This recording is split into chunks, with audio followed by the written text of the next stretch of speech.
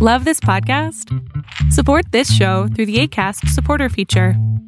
It's up to you how much you give, and there's no regular commitment. Just click the link in the show description to support now.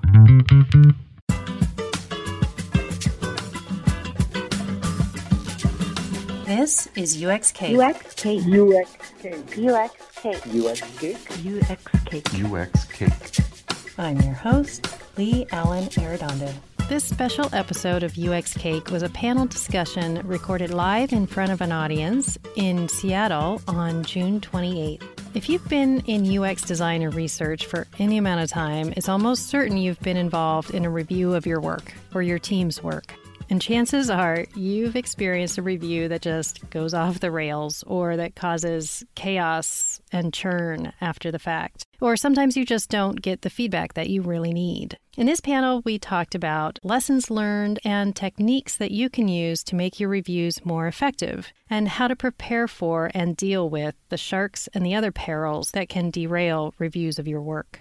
My panel guests were Laura Barboza, who's a senior UX researcher at REI, and you may have heard Laura on this podcast before talking with me about working as a freelancer in episodes 11 and 12. Tony Yates, who's a UX director at Smartsheet. Laura Blanchard, co-founder and executive creative director of Blamo Corp Agency. And Ruth Kickengill, a principal innovation designer and strategist at Microsoft. You can learn more about my fantastic guests on the show notes page at uxcake.co/sharkproof. Before we get started, I'd like to quickly thank the sponsors who made this event and the recording of it possible. A big thanks to All of Us Creative Partnerships, which is a design studio and talent placement firm here in the Seattle area. I've worked with All of Us both as a consultant working for them many years ago, and I've hired designers through them. And from both sides, I know they are outstanding. They are just a group of fantastic people, and they treat their people really well. And the design and research pros that they place, either short-term or full-time, are always well-vetted and of the highest caliber. You can find them at allofus.com. That's ALLOVUS.com. And also, thanks to UXPA Seattle,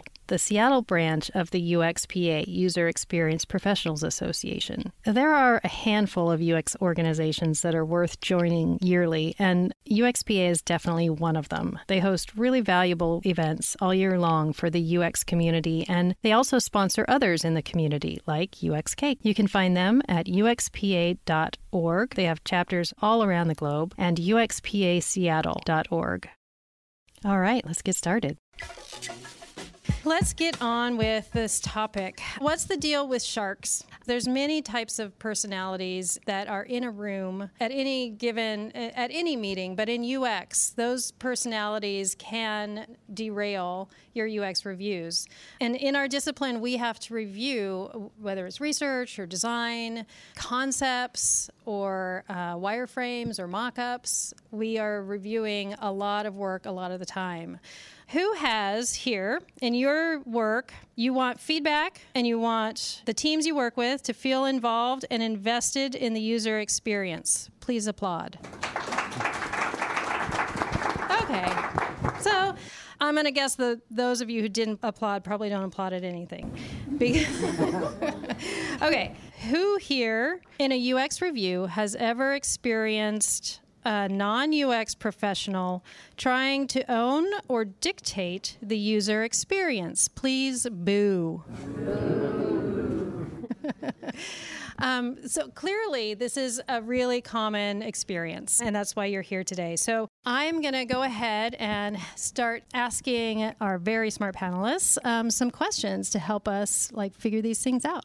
The first thing that I'd love for you guys to tell us is an experience that you've had where the UX review did not go well, and in retrospect, what would you do differently? I guess for me, being a researcher, what I present are findings, right? Research findings. And certain things that come to mind are stakeholders getting hung up on the numbers, for example, like, only 2 out of 6 participants experienced an issue, or that was not tested with the right audience, and so therefore we're going to kind of overlook the findings, right?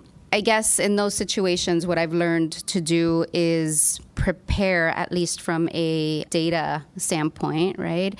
Prepare those numbers in a way that speak to the room in a different way. So for example, if I know I'm speaking to business stakeholders, I'd rather say 33% of our customers are experiencing X rather than 3 out of 9 participants said blank, because it sounds a little bit more powerful, right? And stakeholders, business stakeholders specifically, deal with a lot of percentages all the time. So I think it's just using their language, right?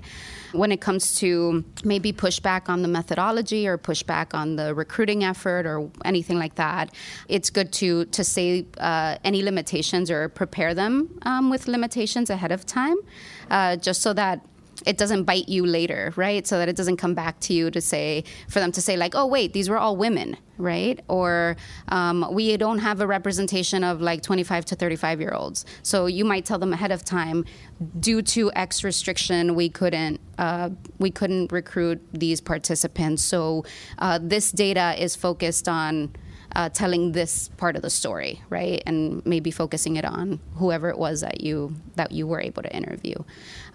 So little things like that, I think, are just small examples. Tony, can you think of a specific example you could give us and what you might have done differently? Sure. I mean, I have kind of the one story I like to tell designers, and kind of depending on the audience, I'll give you more or less detail. But I worked for a company, I don't like to name names, but it rhymes with Microsoft. A couple of years ago, I was in a very, very senior leadership presentation. I had no idea the expectation going into that meeting, what they were expecting to see. And it turns out I was showing something that was a more wireframe, more work in progress. They were expecting seeing something more prototype, more finished, more polished. And that disconnect just made the whole process and the whole meeting just go downhill very, very fast. So I was able to recover by letting people know that work is coming, that we can go back to the process, and I can have people work on the prototype. We can present that next. But knowing that going in would have been helpful, and that's one of the things that I sort of use that analogy to let people know. It's kind of know your audience, know the expectations in advance. If you can get some of that early intel from somebody, say, hey, is this what they're expecting to see? Maybe talk to the PMs, talk to the other people involved in the project, and say, is this what they typically see? Maybe they do want to see something more clickable. Maybe they want to play with a little more, or maybe they know, or maybe you can just show them, some very, very roughs or just sketches. But kind of knowing that in advance really, really helps. And I've since then taken that to heart, and I always try to find out in advance who I'm presenting to, what their expectations are, who else is in the room.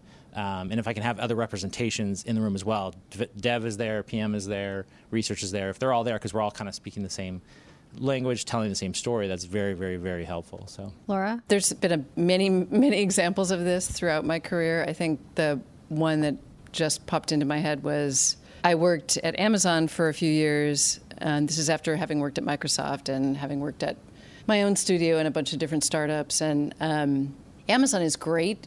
At least it fit very well with my personality, because all the teams at Amazon work as independent startups, like very small teams. You're moving very quickly. You spend a lot of time generating a lot of ideas, getting feedback. It's a really great process, I think. So I was working on a not yet launched innovation product, and I was working very closely with the product manager, so business owner of this product, to come up with the features that we thought were important, all this stuff. And we had come up with this really great presentation that was a combination of walkthrough of the user experience, video of the vision, and we had worked through sort of the storyline of the meeting. And we actually knew the stakeholders. We kind of thought we knew what they were expecting. And in the middle of the meeting, and everybody who works at Amazon is very smart, which is great. That's a wonderful thing about that company. In the middle of that presentation, like as we're getting to, the cool stuff that we made, one of the executive VPs on Jeff's leadership team was like, hey, he brought up this very important business point that we hadn't considered, that basically trashed everything that was to come in our presentation. And I got extremely defensive, not a good thing. I was because I wanted to show him our ideas. And I mean, this was only 4 years ago. I've been doing this for 20 years at this point, and I still got extremely defensive. And I know as I was saying what I was saying, I'm like, I am doing this wrong. They're going to hate me. And they didn't get a good impression of me. That was like my first big executive presentation, the first of my few years there. And it took a long time after that fact, with a lot of active listening, building up their trust to know that I wasn't just a jerk, that didn't understand I had made a mistake. So I guess from that point on, I mean, I've learned that lesson many, many times, but acknowledging feedback, even if you know it's wrong in the moment, is super hard, but super important to try to exercise that muscle, because it's all about how you're perceived. The bummer about doing user research is it's not, in a corporation, is it's not just doing design. This is why we're not fine artists. You're in an organization. Design is about problem solving, and you have to find a way to get your ideas understood and received well so that you can get what you want done. So it's communication strategy, I would say. There is a lot of strategy that goes into presenting work, even if it's not a formal presentation, which I think is pretty much what we're talking about tonight, is a lot of strategies. Okay, Ruth, what do you think? So first I want to echo everything they said, because this is so important, especially the feedback part. The beauty of it is that I think that once you are presenting, and if it's important, then the ability to fake that smile and just nod and then go and do what you want because you know better. But you have to show the people that you are presenting to that you are listening to them. It's very good to write notes, even if you don't read them afterwards. It just shows respect, right? So if that's what you want to do, you want other people to feel like they're being heard and that you're considering their feedback. Especially, I mean, sometimes, it's the VP, and if he says something, you have to do that. But many cases, you are presenting to people who are higher up, and they have ideas about everything that they're seeing, but they're seeing so much that, between now and the next time you'll see them, anything can happen. So, just take things with a grain of salt and kind of try to figure out what you can take out of it. I want to tell a story which is... It's not about unsuccessful presentation. It's about a weird presentation that when I think about it, I don't think I ever recovered from it in some ways. So when I was back in Israel and I had my company, we had a customer who was associated with the military, and we still don't know who that is because it was so secret. And we were working on this application, a bunch of applications for them. And we never saw them because they would take us to different places, like just any place. And they would sit in a place that we couldn't see, like they were hiding. And then they had like this middle people that we would talk to, and they would listen. And then they would give their comments and feedback to that middle person, and that would go back and talk to us. Now, it was the weirdest situation. It happens in different ways, even at the business environment, right? Like you are talking to someone who is representing a higher authority or their boss, and they're sitting there, and you have to convince them that what you're doing is good enough, and they should be able to go and sell those ideas to other people that you're not meeting. So even though like that kind of military thing was maybe on the extreme side, I think that these things happen all the time in our business environment. And one of the things to do is to give tools to those middle persons to talk about your work. So you have to, if you are presenting, it depends what you're presenting, right? But if you are presenting, you need to put hooks into your storytelling in there. So if someone else sees that, they can remember and recite the important parts. And this is very hard, I have to say. But this is also very important. If you realize that the person that you're talking to is not your final customer and they're going to go and need to talk to other people about it, you need to give them ammunition to do that. Yeah, that's a really good point, that it does happen. I've had that experience with a PM who I needed to convince the PM that whatever the thing is that he needed to convince his boss in order for us to do an effective review to the VPs later. So I like that idea of putting in the hooks into your presentation for that person to then perform. It's like a layered UX cake. It is. Well, there's many layers. Yes. There are so many layers to what we do. That is actually the genesis of the name UX Cake. One thing I can kind of add to that is that the fact that, and kind of what we're talking about is presentations in general, the fact that you create a presentation is doing that already. You're creating something that can be then shared, then someone else can share that same document. So putting it into a format in a presentation, like just at its core, is a good opportunity to do that, to allow people to share it. They can say, hey, can I get that deck from you so that I can show it in my meeting? And so doing that and creating some of those, the hooks and the great communication of the idea you're trying to convey or the research you're trying to put forth, putting it into that presentation format is important. It does exactly what you're talking about, kind of does the work when you're not there. So yeah, it's maybe a little more of the agency model, but when you're working in-house, those sort of agency techniques can be really helpful for an in-house team as well. So talking about setting expectations, I think at least a couple of you, especially you, Tony, talked about. But when we talked about this yesterday in our pre-panel discussion, setting the correct expectation up front is just paramount, right? And even though I think that probably a lot of you, maybe all of you, realize how important that is in any conversation, to set the correct expectation before you tell someone, try to convince someone of something, it gets overlooked all the time. I've even caught myself doing it. And again, I've been doing this over, way over 20 years. So what are some tools or techniques that you guys have used to help either yourself or your team remember to set that context? Almost like you're saying, those hooks, you can put them into a presentation, the initial slide deck or what have you. Are there any tools or techniques you guys have used? Laura? I will say,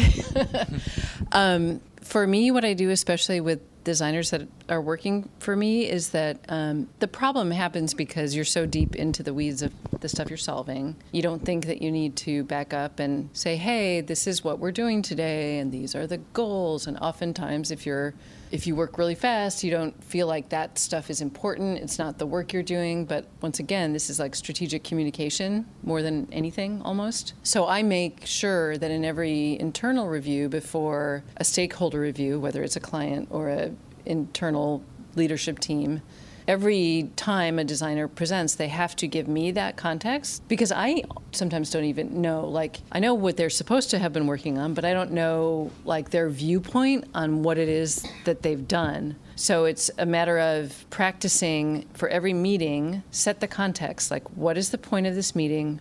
What kind of feedback do I want to get from you guys? What are the things I know I haven't solved yet? And then some sort of line that invites collaboration into my thought process. So I need your help solving this thing that I can't solve, or you are the business owner, you are the product owner. The other part of this meeting is about us having a conversation around pushing this thing forward. It's not me presenting, it's I'm giving you some stimuli for a conversation to help move the whole thing forward. So that's kind of how I approach it. Yeah, I think that this is very important, the setting of the meeting from the get-go. So sometimes there's an agenda slide to begin with. Also very important to tell them when you expect to hear the feedback. Because sometimes there's something like a complex idea that you want to convey, that if people start giving feedback about every step of the way, you'll never get out of it and no one will understand anything, right? So you have to understand yourself if you want that feedback as you go along. Do you want to tell an entire story and then pause and then let others react to it? And also, what do you want to get out of that meeting? Because some meetings or some presentations, if you're showing work, what you want is to reach consensus or you want to get other people's buy-in. Sometimes they can actually affect what you're doing by giving you a yes or no for something. And sometimes they're just there because they need to, when other people talk to them about that again, they will know their head and they will know what they're talking about, and they will not resent it. So it also really depends on what you want to get out of that meeting and what's the relationship with the other people in the meeting. And sometimes you really want to get feedback, right? Like you really want to know what someone thinks about a specific flow or a specific idea. Yeah, so being really clear about what type of feedback you want, knowing that beforehand, and then iterating that. Were you going to say something about this also? I was just going to say, I mean, that's exactly right. It's like putting that into the agenda, because sometimes, especially as designers and creative people, you kind of you trip over yourself because you're sort of steps ahead of the process, and you're like, this is a really cool idea. You have to see it. I have to get it out. But you have to remember that not everybody's caught up with you. Not everybody's on the same page. So just adding that to the agenda is even a cue just for you giving the presentation. Oh, here, I'm going to introduce the product, the project, whatever it is. I've decided what I need from the meeting. Here's what I need from you. When feedback is appropriate, you might just say, look, we're going to go through it, we're going to run through it, and at the end, we'll discuss, or at the end, I'll take feedback. And that just kind of sets the tone for the meeting. It says, hey, I've allocated time for this, but it's going to happen at this point, at this interval, because I need to get through this first. And so it's even just a cue for you. I mean, I'm the same way. I mean, I doubt that all of us have, everyone has been perfect and smooth, and the techniques are always in place. It's like, some are better than others, but if you add that to your meeting, and I've seen other people really successful with that, when I'm involved in a meeting where I have zero context, zero pre-knowledge of what I'm about to see, and someone goes, hey, here's what you're going to see, I'm going to run through it, save your questions for the end, if you have any questions, I'll follow up. And it's like, okay, now I kind of know the tone, and it's very helpful. So yeah, and you can create a template that works for your team that is specific. Maybe you always want to talk about your design tenets or where you are in the process, so create that template. Yeah, I was just going to say, to that point, I've been in many cases where I forget, to go through that slide, and then halfway through I realize that people don't understand what I'm talking about. I'm like, oh, shoot, okay, wait, let me back up. I forgot to tell you guys this was what I was doing. And then it's kind of a nice relief point, actually, because everybody was confused, and then I get a chance to explain. I just had that on the way in. The meeting I had just before I got here, I was meeting with our senior leadership, and I'm trying to run through a design system that we're developing. And so it's more than just the visual design, it's actually a whole system. So towards the end, just because of how I had it organized, it talks about more of the philosophical, why are we doing this? Why is it important?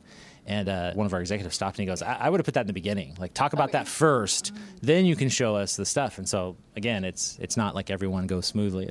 So that's a good point. He's like, put that at the front, load that, explain to us why it's important, why we should care about what we're looking at. Then when you show it to us, we're way more interested and invested at that point. So how do you go about understanding who's going to be in the room and then preparing for that? I guess it depends on the project, right?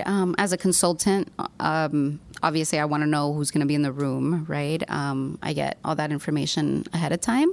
And in-house, just look through your invite, right? Your meeting invite, and try to identify who those people are. Maybe go back to conversations that you've had with them, or even just cater your content really to the audience, right? Maybe the presentation in and of itself could be very general, very all-encompassing, for lack of a better term.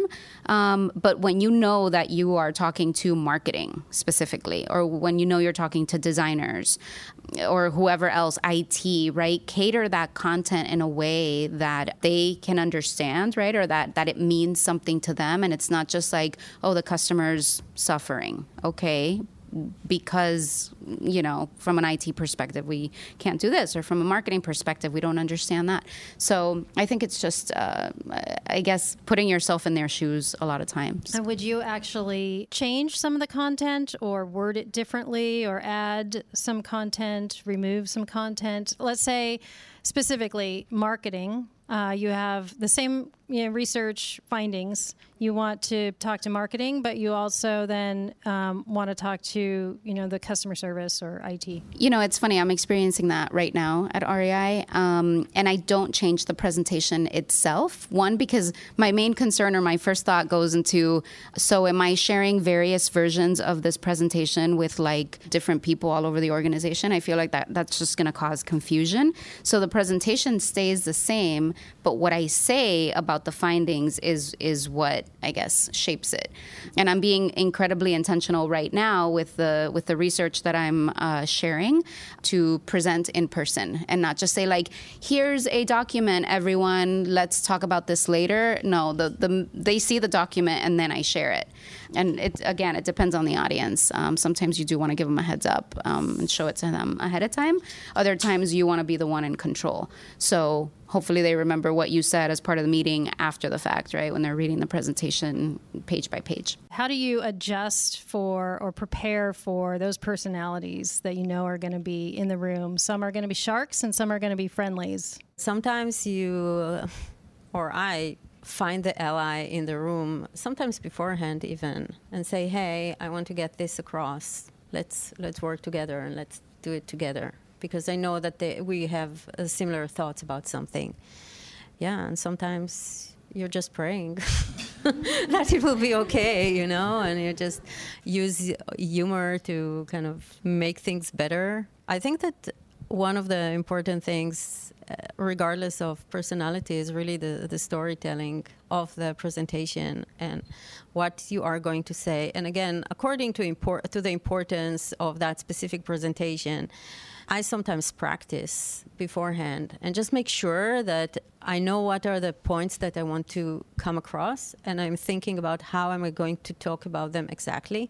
Sometimes it's not the entire presentation, but just the important things, right? So just to find the right phrasing about something that people will get it or people will not react or will react in a positive way too. But that, again, it depends on the importance of that presentation. The more stakes there are around that presentation, the more preparations, I would say. Sure, yeah.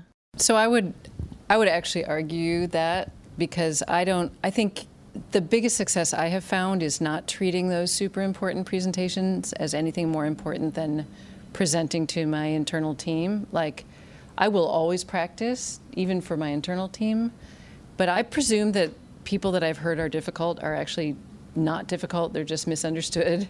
Like, I like to go into the environment. You're such a good person.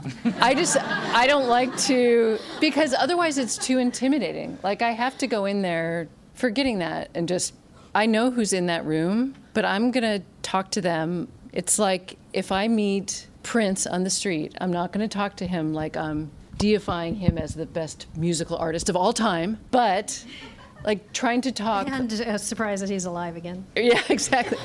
But like, I try to go in there, especially with people that you hear are intimidating, and just meet them at their level. Like, just talk to them like a normal person, and they will receive you like a normal person. And that meeting immediately, the stress of that, like, no meeting is that important. Like, it's just not. This is software. Like, come on. Like, it's so frustrating in many big software organizations where there's lots of people that are, hey, I'm a senior VP, or I'm like, and they're just people. Come on. Like, so you have to sort of realize that you are not like, don't look at the org chart and think, oh my God, I'm 6 levels down. Be confident that you've done a good job in your work and that you have practiced your presentation, because you would do that no matter what, and then just try to let that political stuff go. I mean, that's what I would suggest. Were you going to say something, Tony, before I move on? That's a great example. It's like, kind of know that's part of knowing your audience. But I agree with that. Like, just speak to people as people. I think some people appreciate that. I mean, know that you're there for a reason. I mean, you wouldn't be sitting in that room if you weren't hired to do that job or to perform that task or whatever. What I was going to add to it. And a glass of wine will help too. If you do that before, yeah. I'm sure this is not the first of many people who have like little stashes in their desk and stuff like that. For those early. Yeah. Is that allowed? I didn't know I was allowed is kind of a loose term.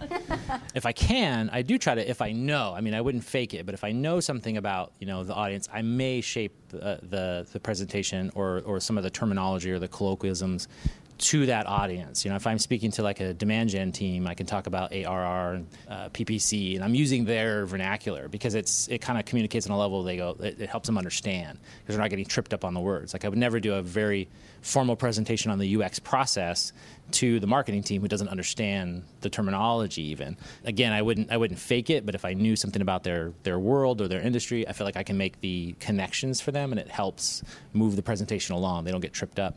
A good example of that is the word contextual inquiry. So if you work in research, contextual inquiry, it's just it's like what they call a college word for just site visits, observing people in the real world. We had a meeting where we were talking about contextual inquiry because it's a meeting mostly of UX people, and they understand it. They can fly right over the term. They understand what it means. But we've got execs that are going, what is that? Is that like another research thing I have to pay for? Is that costing me more money? Like how many more thousands of dollars in consultants are doing the contextual inquiry for us? And we're like, no, it just means our team went there to go observe the people. He goes, oh, okay, that's fine.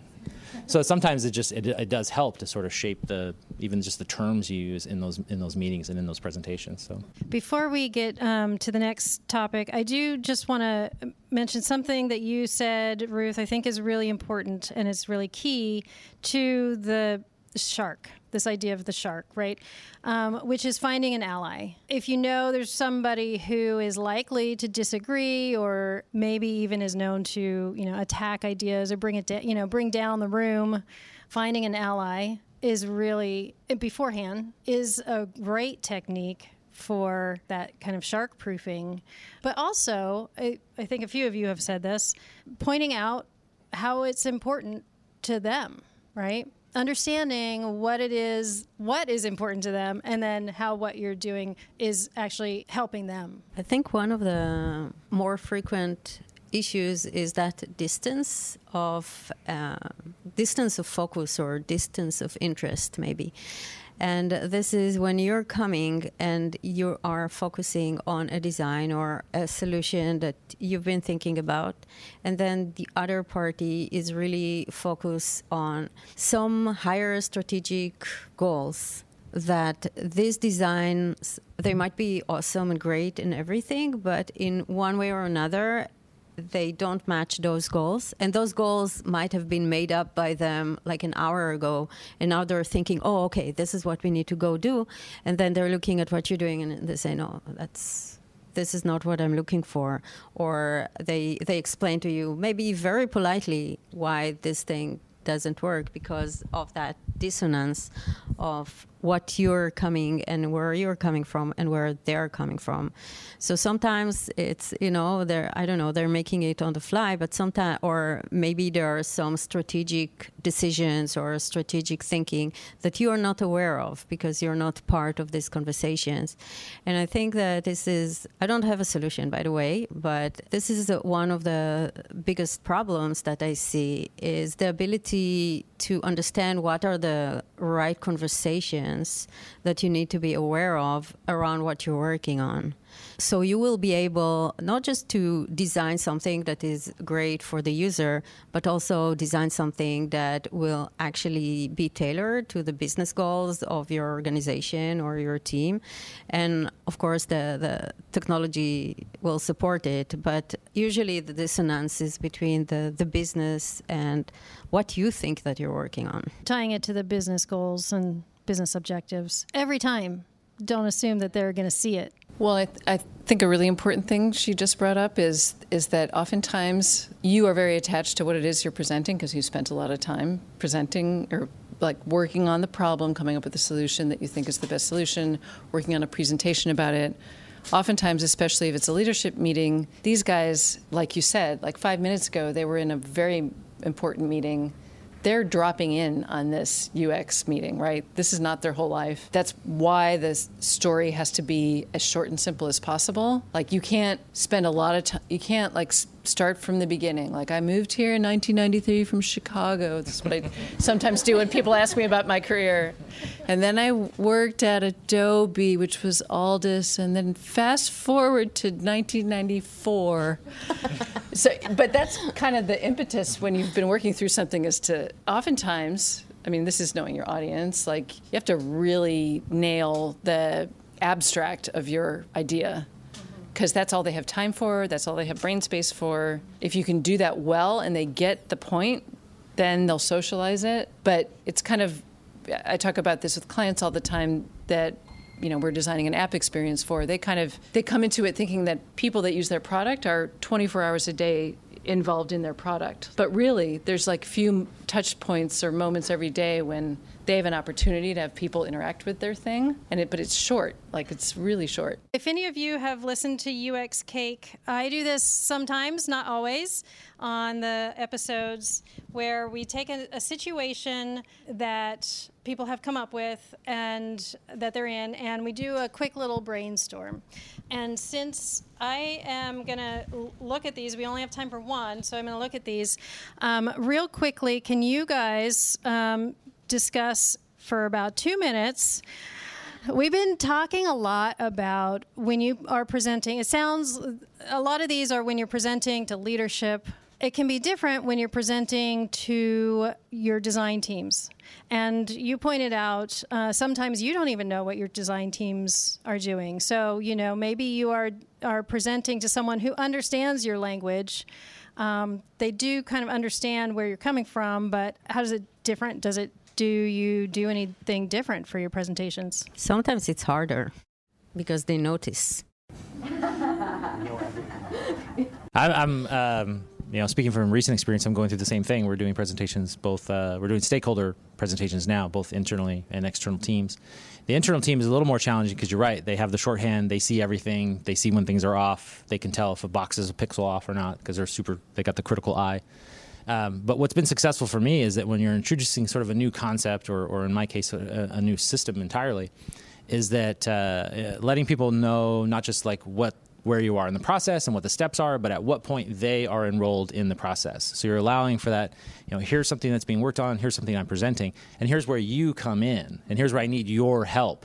So right away, that's part of the presentation. It's not a dictating presentation. I'm not just going, here's what we're doing, and look at it, and I've got all the answers. It's like, here's something I started, here's some good ideas, and now I need your help to help me complete the circle on this stuff. So that stuff really helps. It's like just letting sort of your peers know at what point they're involved in the process. And I think that's been really successful. And just also showing them too, like, this is work in progress, or this is final, or this has been approved, or letting them know at what stage you're at and just where they come in. Yeah, it's more of a discussion, right, than it is a presentation at that point. I love how that's the case, right? Like how you can maybe change the feel of that presentation if I can say that, right? Or it's not a presentation, it's more of a informal review, or it's a discussion, right? Like we're amongst peers, we're, all in this together type thing. So it really changes the dynamic between the quote unquote presenter, right? And the audience. Suddenly it's like we're all just in the same level and doing this together. And an audience like that, too, benefits from, just speaking to designers, they'll really benefit from something you would never bring into a more formal or a leadership presentation, of things that are tactile. So if you're doing a presentation of, ideas and concepts, you could even bring in physical objects and talk about that, because that's something that designers can relate to and other levels of designers can relate to. It's like, here's some fabrics that are inspiring this design, or here's books that this came from, or here's, you bring out those old school, Pantone chipbooks and stuff. Here you go. This is where the inspiration came from. And that's kind of nice too, because then it feels interactive. It feels more exciting than just slide. So thank you. Moving on real quickly, because I know you guys need to get your cake, the kind that you can eat.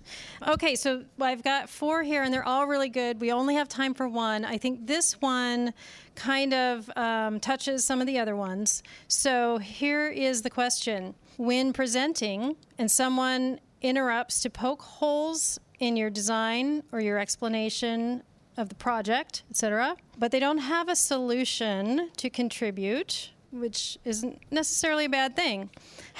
That's actually kind of a good thing, right? How do you rebuttal or handle? And Yeah, and there could be a lot of reasons why this person is jumping in to poke holes. What do you guys think? I like to take an approach that I basically ask, if time allows, of course, I ask questions of that person, right? So they're poking holes and they're asking questions. I'm going to throw those questions back just to understand where they're coming from. But again, it depends on the scenario, right? Or what's going on. If we don't have time for discussion, then maybe it's more along the lines of, let's hold those questions. Here's a sticky notepad, write that down and we'll talk about it later. I think that's just a more tactical technique based on what Tony was saying earlier. Don't just say hold questions till the end. Give them a Post-it note, right? Give them a pen, right? So they can write these things down. Or like you said, you kind of say that question to them. So what I hear you saying is... Yeah, or what's going through your mind, right now that's making you ask that. Or it depends, right? It depends on what the question is. It's really just for you want further clarification or understanding as to where they're coming from, and not just react, rather than open up and try to listen and understand. Yeah, I just tell them, didn't you see the agenda? It says questions at the end. Yeah, how does that work for you, Tony? Keep it down over there. No, I mean, she's right. You have to diffuse, because sort of the point that was made earlier about sometimes when people are being, even you're being defensive, you have that instinct to go, well, wait, I mean, you have to kind of step out of yourself for a second and kind of do that. It's a little bit of a distraction technique. You just go, those are great questions. We're going to get to all the questions. Here's, write it down. Or I do the same thing. Here's a tablet, write down your questions, so that we can capture them. Usually that's what you say. Let's capture notes. Who wants to capture notes? Maybe you could capture the notes here? That's great. Well, the worst thing that happens is that someone says that, and there's someone that you already feel like doesn't really have the expertise to be. They might be in a leadership role, but they don't really understand. They're not smart. Let's just be frank. But oftentimes they are bringing up something that I have already considered as a problem, that I have reasoned through and come up with an answer to in my solution. But in that moment where I'm being defensive, it's impossible to explain all of that. So I think saying something like, yeah, that's great feedback. I spent a lot of time thinking about that. I'd love to talk to you later to explain my reasoning around that, or if we have time at the end of the meeting. I feel like it's rare that people out of the blue come up with a random, completely irrelevant criticism. It's always stuff that I have either anticipated or have considered. So it's the term, let's take this offline. Yeah, exactly. That's the term that everybody likes to use. It doesn't make a lot of sense, but they just go, let's take this conversation offline. And another thing I'm hearing you guys saying is validating what they said. So you don't just brush it off. It is user feedback, right? That's a potential person that's responding to the thing you're making. And if they are trying to give you a solution, that can be worse, right? So another technique is, okay, let's get to the problem statement, or the problem I'm hearing you say is blah. Let's talk about that after the meeting or at the end of the meeting. Because probably a room full of people is not the best place to design something. No. But I think it's... So if something like that happens to me, and it happens all the time, my first reaction, my gut reaction is, right? But you have to kind of conceal that, because that's inappropriate, and sure, it won't help you sell your ideas or make them come to life, right?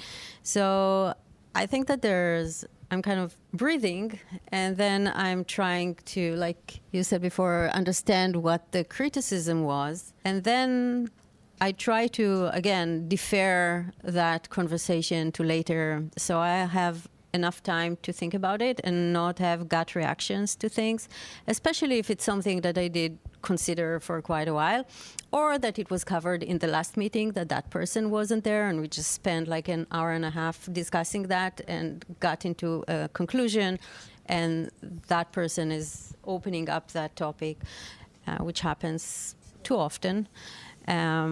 So I think that ideally, if I can, I try to keep calm and kind of continue that conversation without getting into the details, if that's possible. But sometimes you have to answer those questions, right? Sometimes it's a situation where you're just saying, yeah, and you try to explain what you were doing and how you made that decision. Yeah. Okay. And there is like the rare occasion where something can go, it's not very often, but something can go entirely sideways, where someone, senior leader or anybody in the room, can kind of derail the whole presentation or the whole meeting. And it's always best to just kind of, keep composure as much as you can. You can see that it's going sideways, and you just have to be like the person who's like, especially if you're the one leading it, you have to say, look, we're just going to have to, maybe we should just move this meeting, or maybe let's just give everybody their time back and we'll kind of reconvene when we have a better idea. And then you can kind of meet more one-on-one. But the most important thing to do is you've got to just maintain control of what's happening. So there's no way like that's the wrong time to design, that's the wrong time to get into a debate. It's just, and some people will just try to bait you into that and try to engage you in that conversation and get into that debate. So you can't just give into that. As much as your instinct is wanting to defend your work, prove your worth, all that kind of stuff, you have to just move it aside, move the ego aside and say, look, maybe this is the wrong time. Sounds like you don't have all the information. Maybe we can do something and we can come back together with this group, or we can have a side conversation. So sometimes there's just no way around it. Someone's derailing the meeting or the presentation. I wouldn't say on purpose, but maybe they're trying to control it. It could be an ego thing. It does happen. So just knowing that that's a possibility, if you kind of sense it's coming or you're getting lots of flack, you're just going to have to, pick our battles. Let's move on, let's do something else, or let's move into a different part of the presentation, or let's controversial piece or something like that. So we are out of time, unfortunately. We started a little bit late. If you have questions, if you want to go ahead and come up here, and the rest of you can have cake. Can we please have a round of applause for our wonderful panelists?